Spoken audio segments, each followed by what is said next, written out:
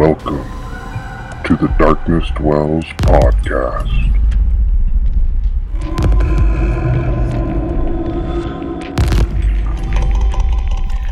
Welcome to the Darkness Dwells podcast, episode 108. I am Jason White.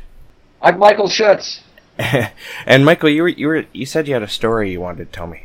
So, I decided, I've been trying to listen to music when I write lately, so I don't get caught up in my head. And I found this CD among my collection. It was Liza with a Z, the Liza Minnelli special. So I'm like, ooh, that sounds good.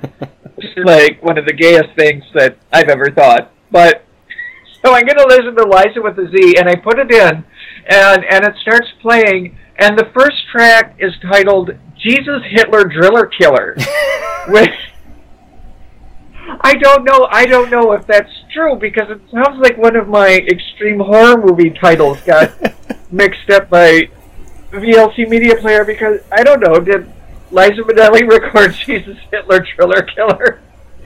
I don't know. That's a good question, and that's very strange. Sounds like a really good movie. That's some crazy shit there, Michael. Oh.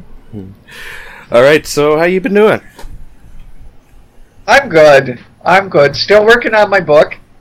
And you and I just had birthdays, just a couple days apart. Yeah. We share a timeline of birthdays with certain people. First, it's my birthday, then it's your birthday on the 20th, and then on the 21st is Stephen King's birthday. Mr. King. And then apparently on the 22nd it's Brian Keene's birthday. That's crazy. Really? Right? Yeah. Oh, happy birthday, Brian Keene. That's like a string. Well, obviously we don't really matter in there. But, it's pretty neat. Yes, we do. We are the up-and-comers. It's pretty neat regardless, Well, I wonder if it says, if one puts any stock in the horoscope and everything, that it would be interesting to find out how many horror writers are Virgos. Yeah. So, and if our work has a certain vibe to it that, like, Cancer horror writers or Aquarius horror writers don't have. So, did you get anything interesting for your birthday?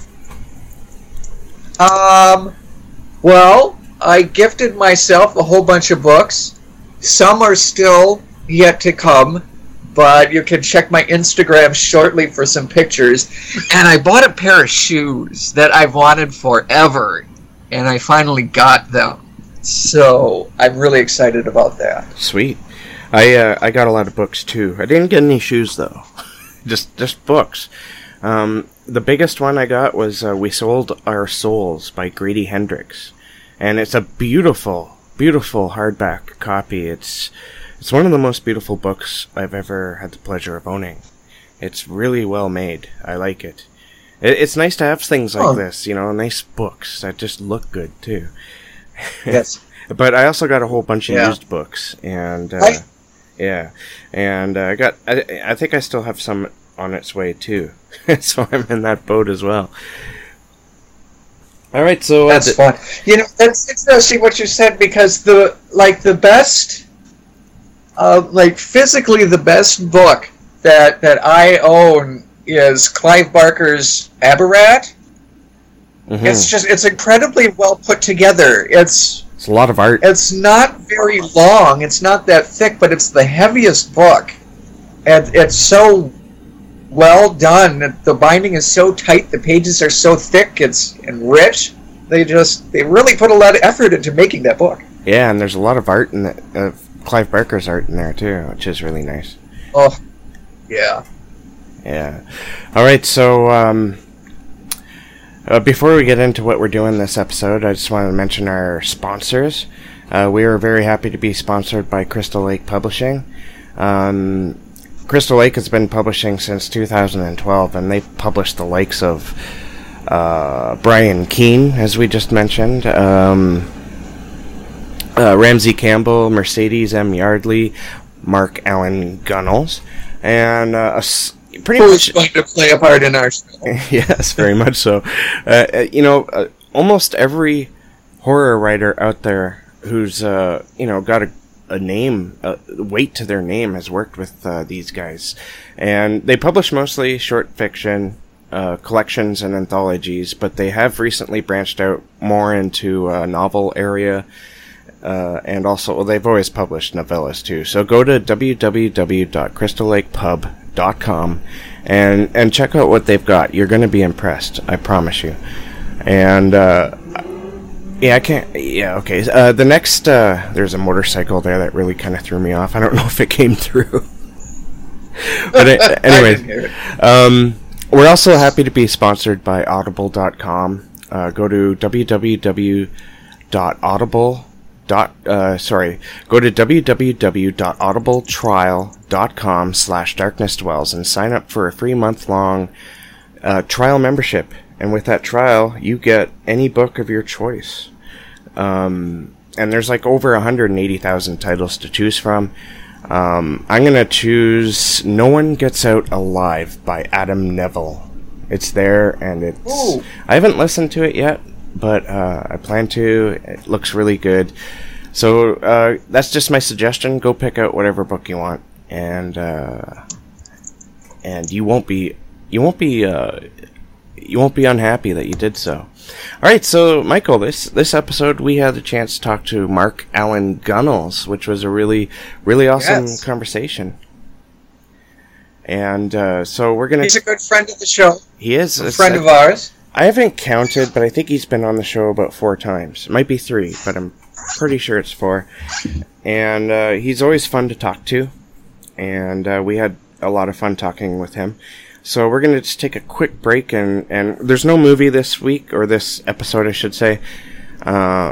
Maybe for the next one, but I just wanted to get this one out because Mark has a new book to promote, and it's always I just want to help promoting them, and I want to get this episode out. So we're going to take a quick break, and when we return, we will be joined by Mr. Allan Gunnells.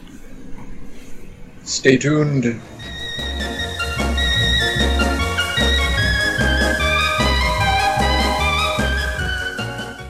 I ate his liver with some fava beans and a nice Chianti. Pain has a face. Allow me to show it to you. Gentlemen, I am pain. Here's Johnny. I see dead people. I met this 6-year-old child with this blank, pale, emotionless face and the blackest eyes, the devil's eyes. Welcome back. This week we have a really special guest. He's been on the show, I think, about 4 times now. Allan Gunnells has loved to tell stories since he was a kid, penning one-page tales that were Twilight Zone knockoffs. He likes to think that he's gotten a little better since then. He is author of such collections as Flowers in a Dumpster, Halloween House of Horrors, which is, I'm going to add right here, a personal favorite of mine, Curtain Call, Companions in Ruin, and the novels Fort, The Cult of Ocasta, and Where the Dead Go to Die, the last there, which he co-wrote with Aaron Dries. And these are just the tip of the iceberg that is Allan Gunnells. He's a very prolific writer. Welcome back to the show, Mark. Thank you. I'm glad to be here. I always have a good time with you guys. Well, now you're a platinum member. Now that you've come on 5 times. So. Well, what do I get? A free gift bag. I got a swag bag for you. Just it's in the mail. It's full of thank you notes. Thank you, Mark. Thank you. Thank you.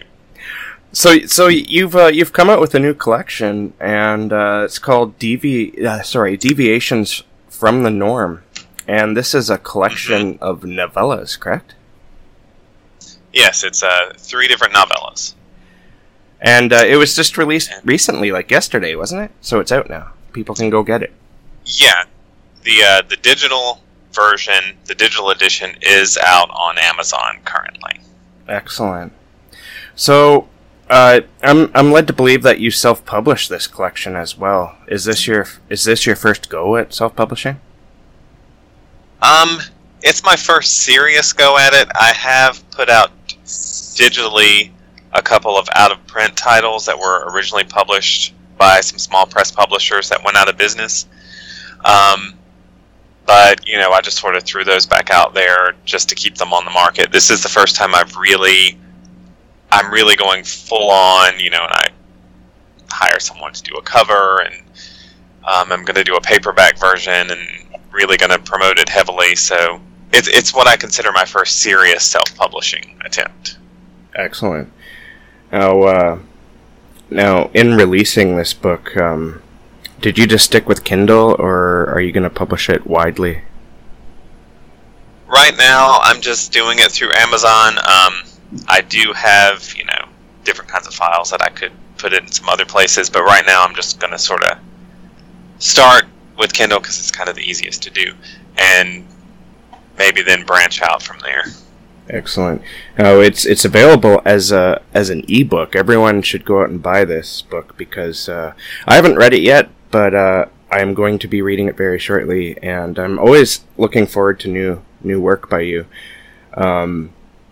But it's only available as an ebook right now. Is there any plans of publishing it in print at all?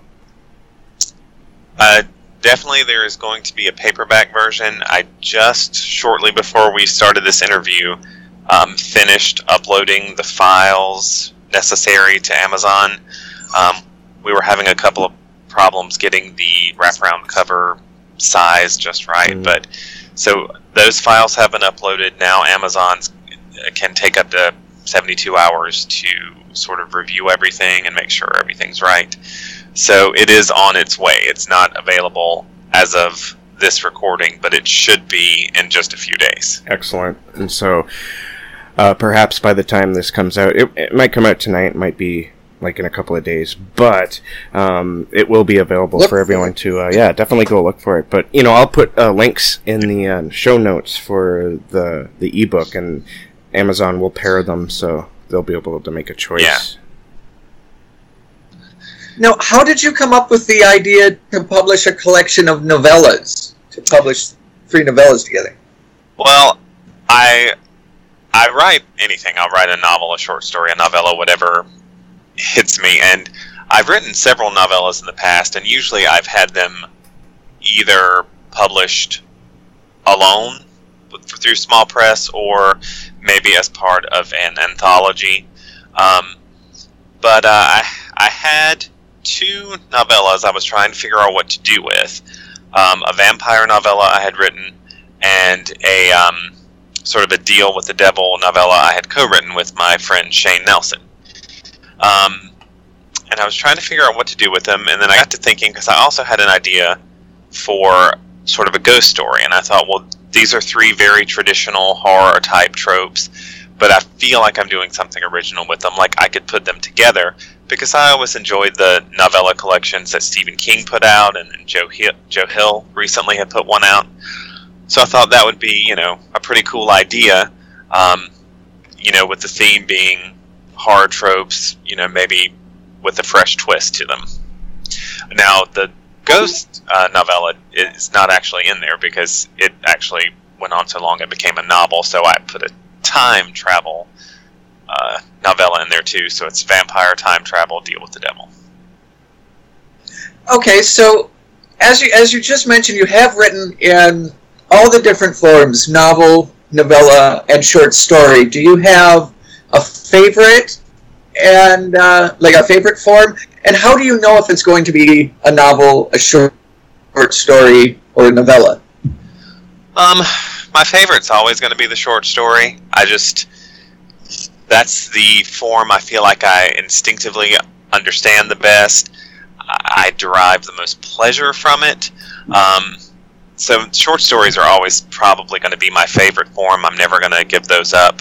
But I do find, there are unique joys to writing a novel, writing a novella, and some ideas just lend themselves to that.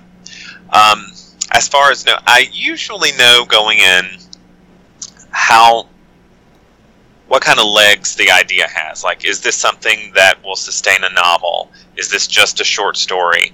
Is this a novella? So I'm usually pretty good at just sort of gauging the idea and how long it's going to take. That's not always the case. Like I said, there was a ghost novella I had meant to write for this, but it became a novel, which in some ways I originally conceived it as a novel, decided it was probably going to be more novella, but then I started writing it, and then I'm like, nope, I'm definitely going to need longer. So sometimes it surprises you, but usually I have a good idea of what the idea I have, what form it's going to need to take. Great. As for these novellas in this collection, are these all the first time that they're coming out? Were any of these previous published? No, they're all original to this collection. I had not published any of them previously. I had shopped the collection around to a few publishers, but wasn't. I met with some difficulties for different reasons at different publishers, so this will be the first time they're available.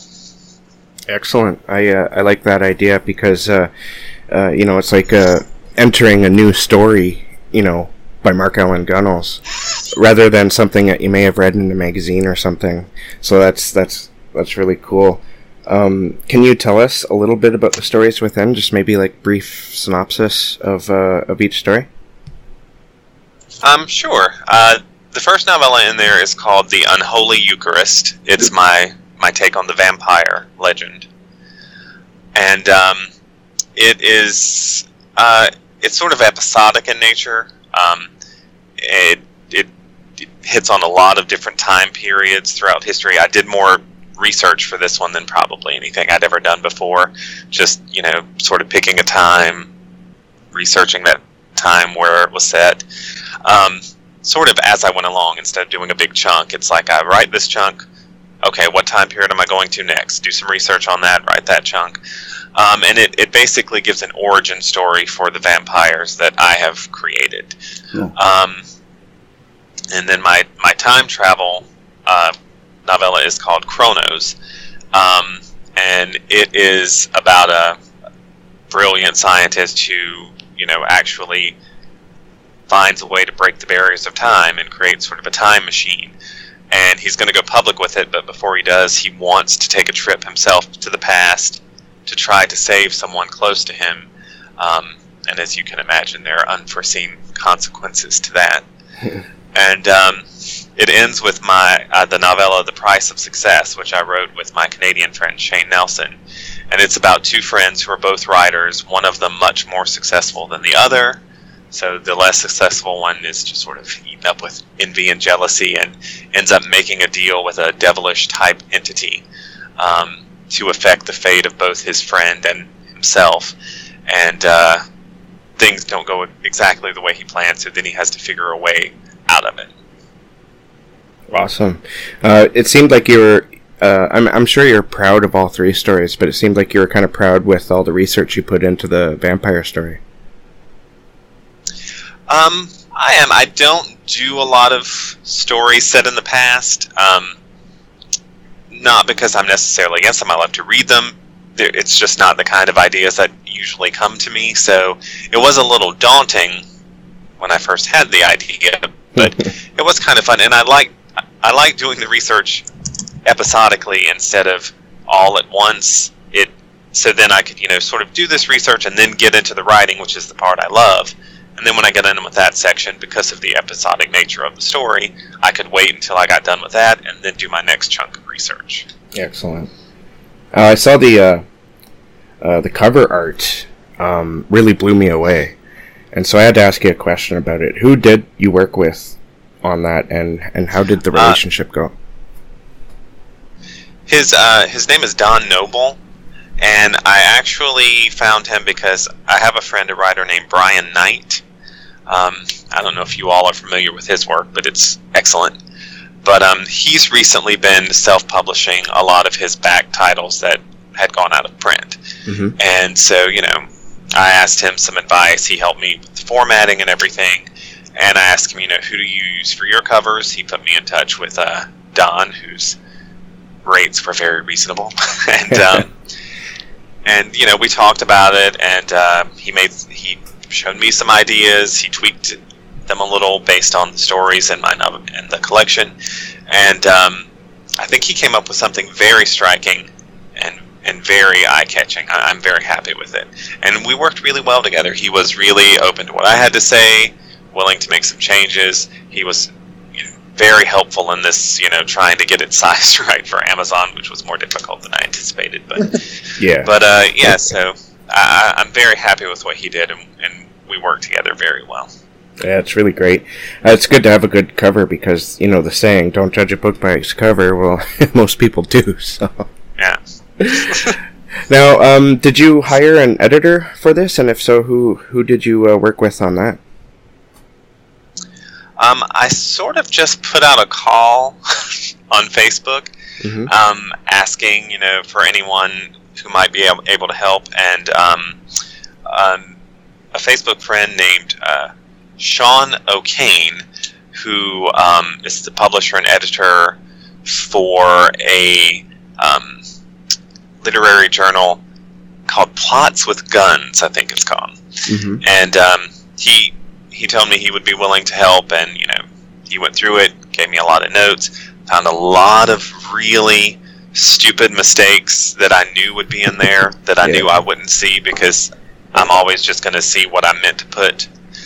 And he was instrumental in some very basic stuff, like it's almost embarrassing to admit things like you have them driving like a 1994 type of this car, and they didn't make this car in 1994. And I'm like, okay, well that's good to know. And but and he gave me some notes on this doesn't really make sense, or the language here is a little off-putting because it doesn't go with this part. So he gave me a lot of really good notes, and I was very grateful for that because I definitely did not want to put it out there without having that objective editorial eye go through it. Yeah, that's one reason why I bring this up, because there's still controversy in regards to self-publishing. I'm honestly very for it. I think it's a great way of expanding how we consume literature, but there's some people who might take advantage of it and not go through this process, and I just want to clear people's heads that this is, a professional piece, and you can always count on Mark. You always bring really good stories to the fore. Well, I try, and I just felt like I've been publishing in the small press for about 10 years now, and I just I really believed in this collection, and I could have sort of torn it apart and tried to sell the novellas individually, perhaps, but I liked them together. I liked thematically. I liked the title I had come up for it, and I was originally writing it for a publisher back when it was going to be the vampire Deal with the Devil and Ghost Story. But when the Ghost Story became a novel, I realized I had the time travel novella that was supposed to be published elsewhere, but that fell through. So I put that in there. So I ended up sending that publisher two manuscripts, the novella collection and the novel. Unfortunately, they only had room for one, and they wanted the novel because they were already doing a collection with me. So then I tried it a few other places, and for different reasons. And a lot of the publishers I've worked with in the past aren't currently open for new submissions. So I thought, well, I believe in it. I've been around for a little while. I'm just going to go for it and sort of put this thing out myself. But like I said, I definitely wanted to make sure it had an editorial eye, that I got a professional cover, and really made it look as professional as possible. And that's awesome. I mean, it looks beautiful, and I must thank you for the copy that you supplied both Michael and I. I was reading a couple of pages from the first story, and it just felt like oh, this is a Mark Allan Gunnells story. I just falling right into it. And do you ever hear that from other people? Because I'm a fan of yours. I'll admit it. Well, first of all, thank you very much. That's always nice to hear. And I hear that sometimes, and I feel like, I guess in some ways it's hard for me to be very objective about my own work. I guess, I mean, to me, it's always going to feel like one of my stories because I spent all that time on it. But I don't often think of, like, my distinctive voice. I just sort of... I do have a style. I do have a approach. But it's nice to hear back from other people that they recognize certain things in a positive way about my work. And because I feel like even though I may branch out and try different things, at the core, it's still my storytelling. So whether it's, supernatural horror or a psychological suspense, or even the times I've veered off into, more mainstream, or even the time I did a romance, like, still at the core, it's still my storytelling that I want to come forward and be distinctive. So it's nice to know that some people do recognize that. Yeah, I'm a really fan of your short fiction because when you put together a collection of short stories, you always mix it up. You have the really dark, fucking twisted stories, and then you mix it up with these light-hearted tales that make you go, "Oh man, that's so," like that touched me in a good way. Is that something you do consciously? I think I've asked this before, but I can't remember the answer. Is that something you do consciously when you're compiling a collection of short stories? I do it consciously in that I don't consciously try to avoid it. There's different schools of thought. I know there's some writers who feel like, all the stories in a collection should be very similar in tone. I do not have that particular feeling. I actually like a collection to be, and I say this as a reader and a writer, I like a collection to be very eclectic. I want to see the full range of what a writer is capable of. And I like to get a sampling, because often when I try a new writer, if they have a collection, I like to start with that first, because I'm going to see a lot of different things they can do.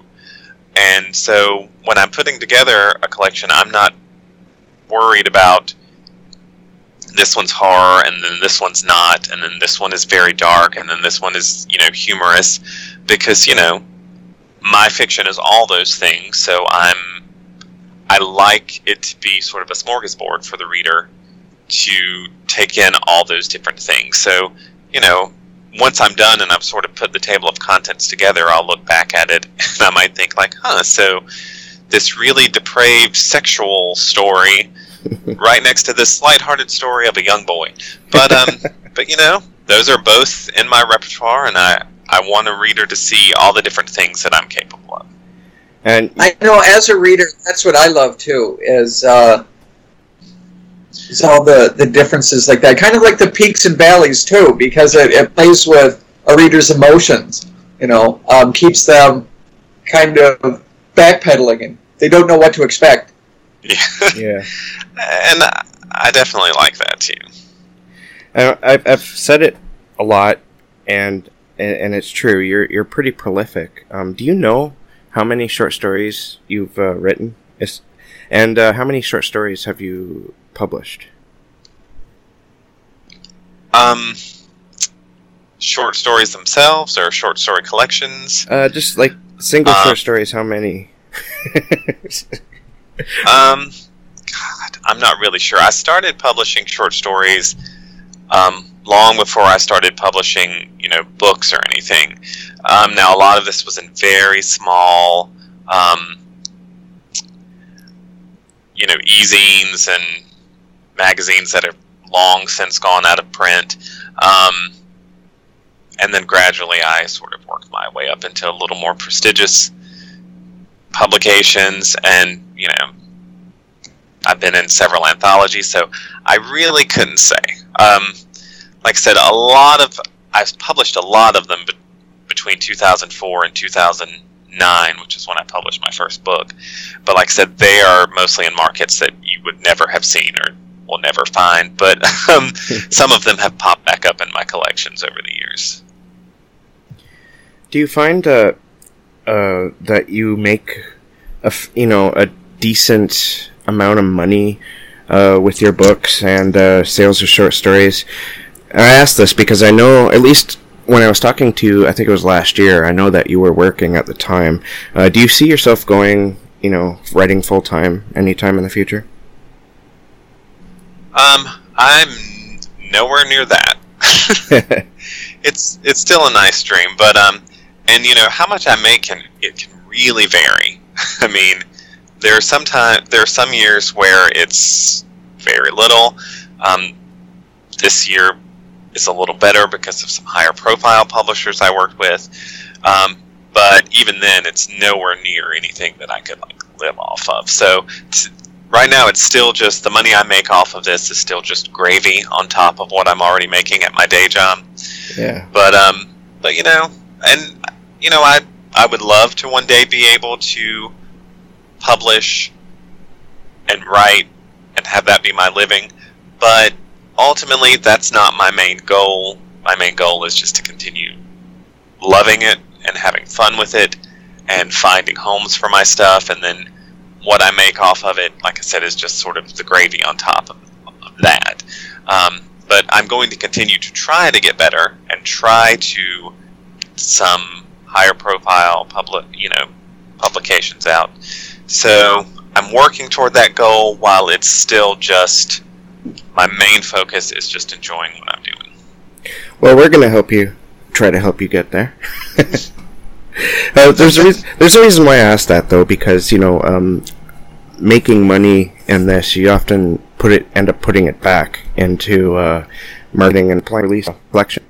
My marketing plan is basically just to beg the people I know to help me out. Now, it does help that I've worked with publishers like Crystal Lake Publishing and Apex Publishing are two that come to mind that are really aggressive in their promotion.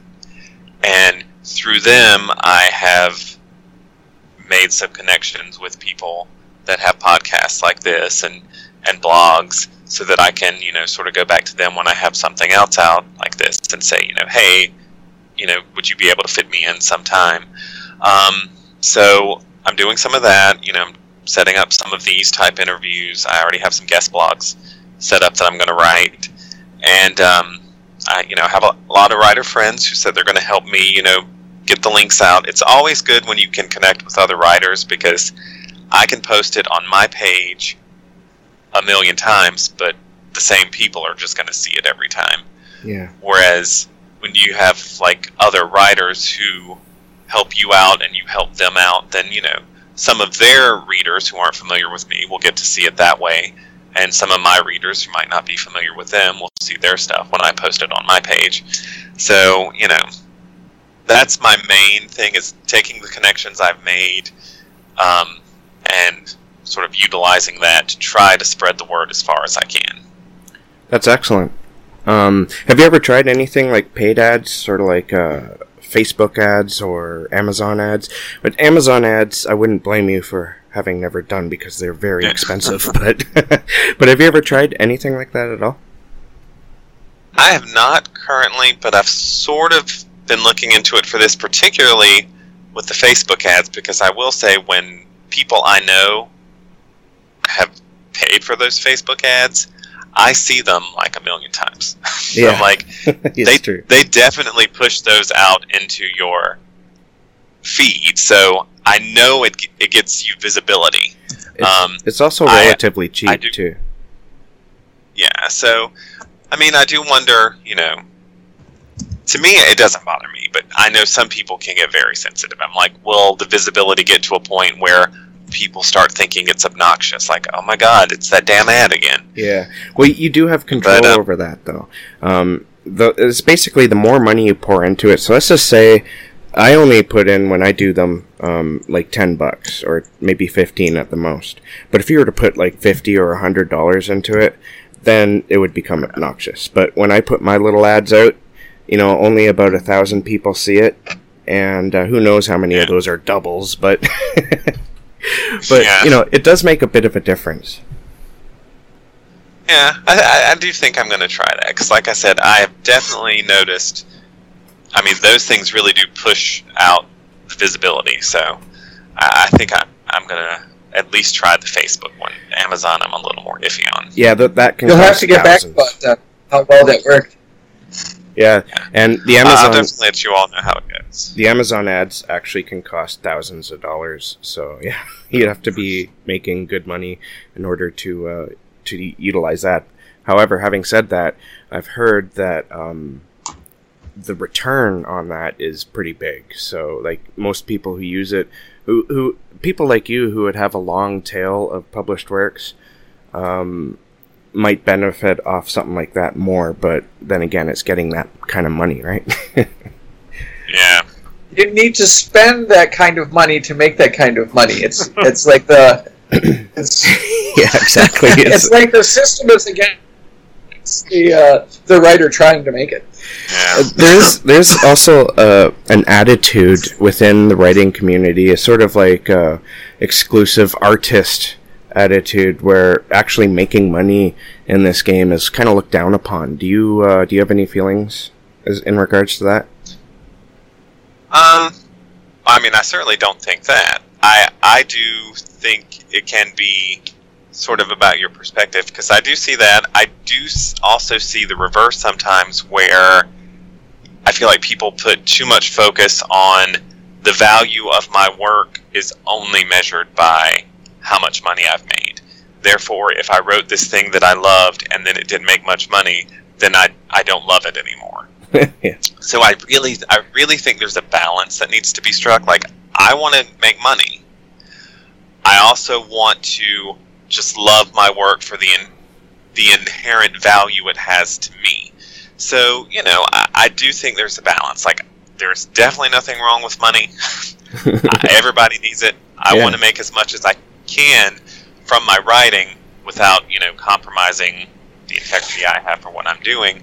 But I never want it to get to where that's more important to me than how much fun it is for me to do this. So I try to strike that balance. And because my thing has always been, there are different ways to get paid. Because, I mean, as odd as it sounds, I'm sure there will be much judgment from the world. But, like, sometimes, just for fun, like, I'll write some fan fiction. Yeah. I'm never going to make any money off that, obviously. That's done. My payment for that is just the joy I get. And, to me, that's not, some people might think that's wasted time. To me, it's not, because I had a lot of fun. And, any time spent writing isn't a waste. No, because at least you're getting practice, right? But, now I'm curious. What kind of fan fiction do you write? Well, there was a time where I did a ton of Buffy the Vampire. I knew you were going to say that. I knew it. That's awesome, though. I did a ton. I love Buffy. I did like some historical that I did some research for. That just because I thought it would be fun, and I did some of that. And I mean, I have a bunch of odd, like, I have weird, twisted versions of like Charlie Brown and Snow White and the Seven Dwarfs, and then I did some Halloween fan fiction. I'm planning to do some Halloween fan fiction next month because I had an idea for a story based around Halloween and the well, I won't bore you with the details, but so I do some of that, and I have like a weird superhero fan fiction I did, where I'm sort of poking fun. I mean, I'm poking fun at the comics world because, I've definitely shared in the comic geekdom, so I'm making fun of myself too. But a little superhero story called Fat Virgins. But so I'll just do whatever. I have ideas for like Nightmare on Elm Street fan fiction that I haven't written yet. That would be fun. I want to read some of the Charlie Brown fan fiction. I've never heard of. Well, I wrote one called, it's like a weird, twisted revenge story called I Got a Rock For You, about him going around on Halloween night and getting revenge from all those adults who put a rock in his back. So that's awesome. I had a lot of fun. I mean, I put a lot of these up. There's like a fanfiction.net site, I think it is. But I put them up on there just because, they're fun. And they've been up there forever, and every now and again I still get like a notification, like someone like that story. And I'm like, oh, that story I put up in like 2008, so somebody's still reading it. Yeah. I have one more question before we let you go, and it is in regards to Halloween. And I've pumped Halloween House of Horrors a lot because it's one of my favorite Halloween collections. And I'm going to be pumping it again, actually, on my YouTube channel. I have a YouTube channel called Jason's Weird Reads, where I basically talk about books. Like, all books, not just horror. I talk about, like, science fiction, and that's the reason why I've kind of branched out doing that, so I could talk about all the things I read. But, yeah, I want to do, like, a Halloween special where I'm talking about collections, and I was going to do one on your book. But I know that you like to... that's not your only collection. You have a few others, and I know that you write Halloween fiction at this time of year, or at least you start in October. Have you started that at all yet? Not quite yet, although I do have several ideas in place for the ones I want to do. It's just a tradition. Every October, I sort of put aside whatever I'm doing, and I only write Halloween short stories. And therefore, I do have a couple of Halloween collections. Halloween House of Horrors is the longest one, and some Halloween novellas that have been published. But I have the fan fiction idea, and then a couple of others that I definitely will be getting to next month, because it's just what I do. I'm still a complete freak for Halloween, the season, the holiday, so I'm always going to be writing Halloween stories, and I look for Halloween-themed stuff to read in October. I just like to immerse myself in it. Yeah. It is the horror fiction, writer and reader's Christmas, really, Halloween, so... It is. That's what I look forward to. Yeah. It's the one time of year where it's acceptable for everyone else to sort of love the thing that we love all the time. And so it's normal, and suddenly you don't feel like such a freak. And I just like when horror is embraced. I mean, you know, having read Halloween House of Horrors, there's actually some stories in there that aren't horror at all. Yeah, they're just sort of stories that happen to take place at Halloween. But I mean, I do sort of get into the horrorness of it just because I love horror. I'll never make excuses or be ashamed of it. And that one time of year, it's like the whole world. Whereas any other time, they may be like, "Oh, you're like a 44-year-old man who's still into horror. That's odd." But in October, it's just like, okay, well, we're into it too right now. Yeah. So I like that. Yeah, me too. They're like, who's that horror writer guy that you know? Call him up. It's Halloween. Invite him over. When you tell people that you write horror, do you see their eyes glaze over and the interest suddenly fade? Sometimes I get that because I've almost become wary because when I tell people I write, and they'll say, "Oh, well, what kind of stuff do you write?" And then I'll say horror, and sometimes they're okay. But this is just a quick, odd little story. My husband is a Buddhist. Oh, and yeah, cool. We had went to a local Buddhist temple, and where they had a couple of bhikkhunis, which are the female version of the monks, Buddhist nuns, you would say. Mm-hmm. And I had never met them before. He already knew them because he's a Buddhist. But we were talking with them, and he had mentioned something to them about how I wrote, and they asked what I. And I mean, lovely ladies, couldn't be lovelier. But when they asked me what I wrote, and I said horror, there was a weird, awkward silence that followed. Yeah. And where you could tell they really didn't know where to go with that. and then I was thinking, this is in my head. There's not really an awkward silence, but then we left, and he was like, "What about that awkward silence after you said you wrote horror?" And I'm like, well, it's not everyone's thing, but you know. Well, Michael and I think horror. No, go ahead. Sorry, go ahead. No, you go ahead. I was just going to say, horror is, I love it, and I don't think it deserves the reputation that it sometimes has in some circles. It can be just as quality, just as intellectual, just as thought-provoking as anything else, so I'm happy to always spread the positivity about horror. I was just going to say that Michael and I were talking to Laird Barron also about a year ago, and we were talking about this very thing, and that's sort of why I brought it up, because for some reason it just popped in my head. When you're talking to people, this is what he was saying, when you're talking to people and they ask, well, what do you do? And he was like, well, I'm a writer. And they'd be like, well, what do you write? And he said he had one of two answers. He said, I write horror, and you'd see that glaze come over their eyes and the interest sort of fade. But if he said he wrote crime fiction, which he also writes, so if he said he was a crime fiction writer, they'd immediately get interested again and ask him questions and stuff like that. So, you just got to wonder why horror has its, this terrible image, when really it shouldn't.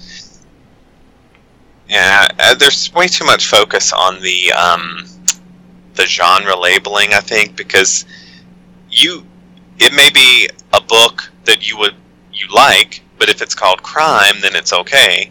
But if it's called horror, then it's not. But really, it's just the same material. So I feel like people, like, if somebody tells me, oh, I don't like this genre, but then I may be able to find several things that encompass that genre that they like, but they just think of it as another genre. So I'm like, so it's not really the material, it's just the label that you don't like. Sort of like Silence of the Lambs, which, won the Big Five Oscars, but, I mean, it's a horror movie. Yeah. It's just kind of spiffied up a little bit, but, I mean, that's horror. Yeah. It's interesting, because I told you I did write something that was sort of labeled as romance. Like, it was a suspense novel, but it did have a lot of romance in it, and it was sort of marketed as a romance. And then I had people who said they weren't going to read it because it was romance. I did point out a lot of my horror novels that you like are full of romance. Like, really, they have just as much romance as this book. But, their thing was like, yeah, well, that's not labeled romance. So I'm like, really, it's the same stuff in it. It's the label they find. Like, oh, I can't do that if it's labeled that, and the cover looks too romancy. So, Yeah. You got, like, the big buff guy and the woman who's, like, pawing at his chest. Well, it didn't quite go that Harlequin, but I mean they definitely went with the more romance feel than the suspense feel for that one.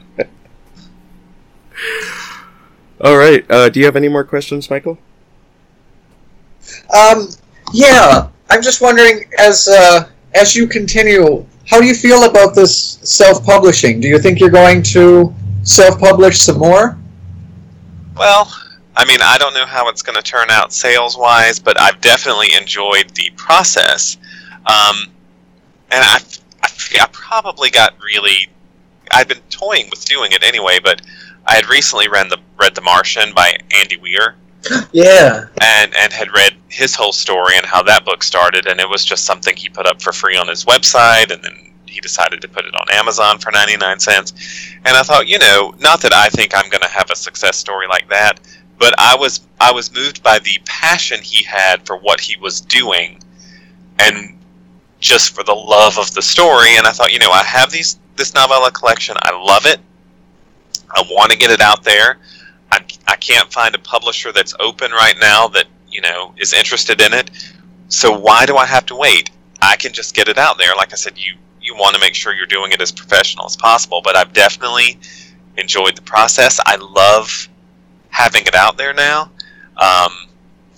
And I definitely feel like, especially now that I know a little bit of what it takes to get it out there, I definitely think I could see myself doing it again. I love working with publishers, and I'll keep doing that, but I could see me putting out a few more things that maybe aren't right for any publishers at the time. Maybe I could just take them directly to the reader. And speaking of that, are you working on anything new? What can your fans expect in the future? Well, next year I have 2 books coming out with Crystal Lake Publishing. Early in the year, they're going to release a collection of mine called Bookhaven and Other Curiosities. And that is, there's a ton of short stories in that one. There's one novella and then just a truckload of short stories. So I'm really excited about that one. And then later in the year, they're going to release my novel 324 Abercorn, which is my take on the haunted house genre, set in Savannah, Georgia. And so I'm very excited about those. I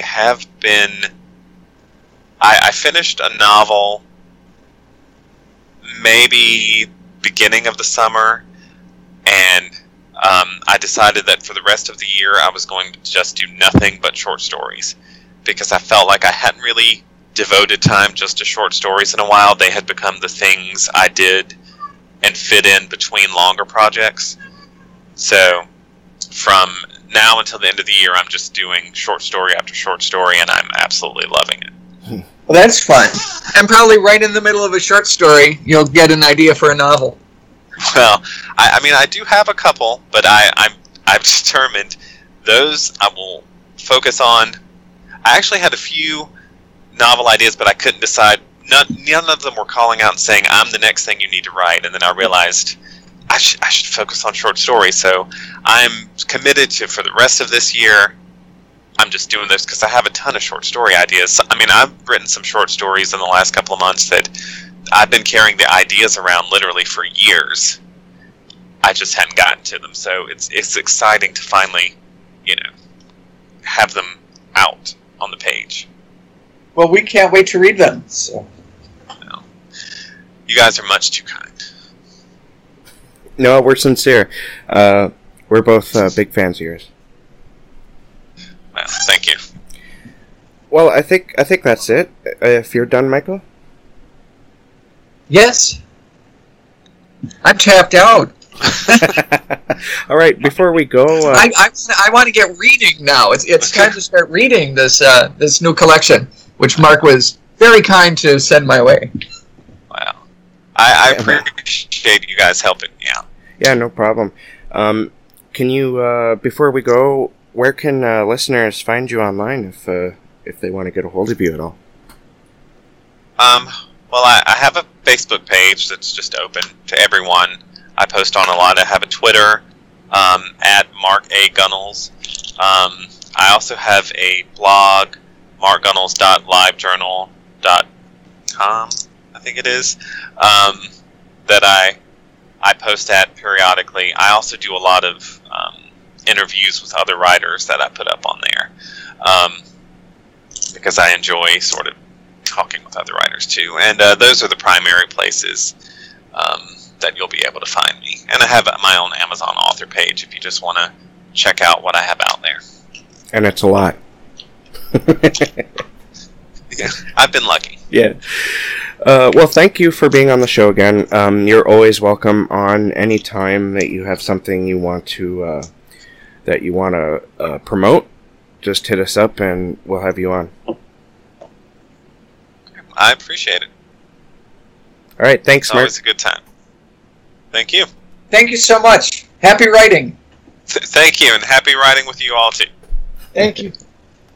Have you checked the children? Have you checked the children? You are one of us, Michael! Hi, I'm Chucky. Wanna play? When there's no more room in hell, the dead will walk the earth. I am Dracula. Listen to them. Children of the night. What music they make.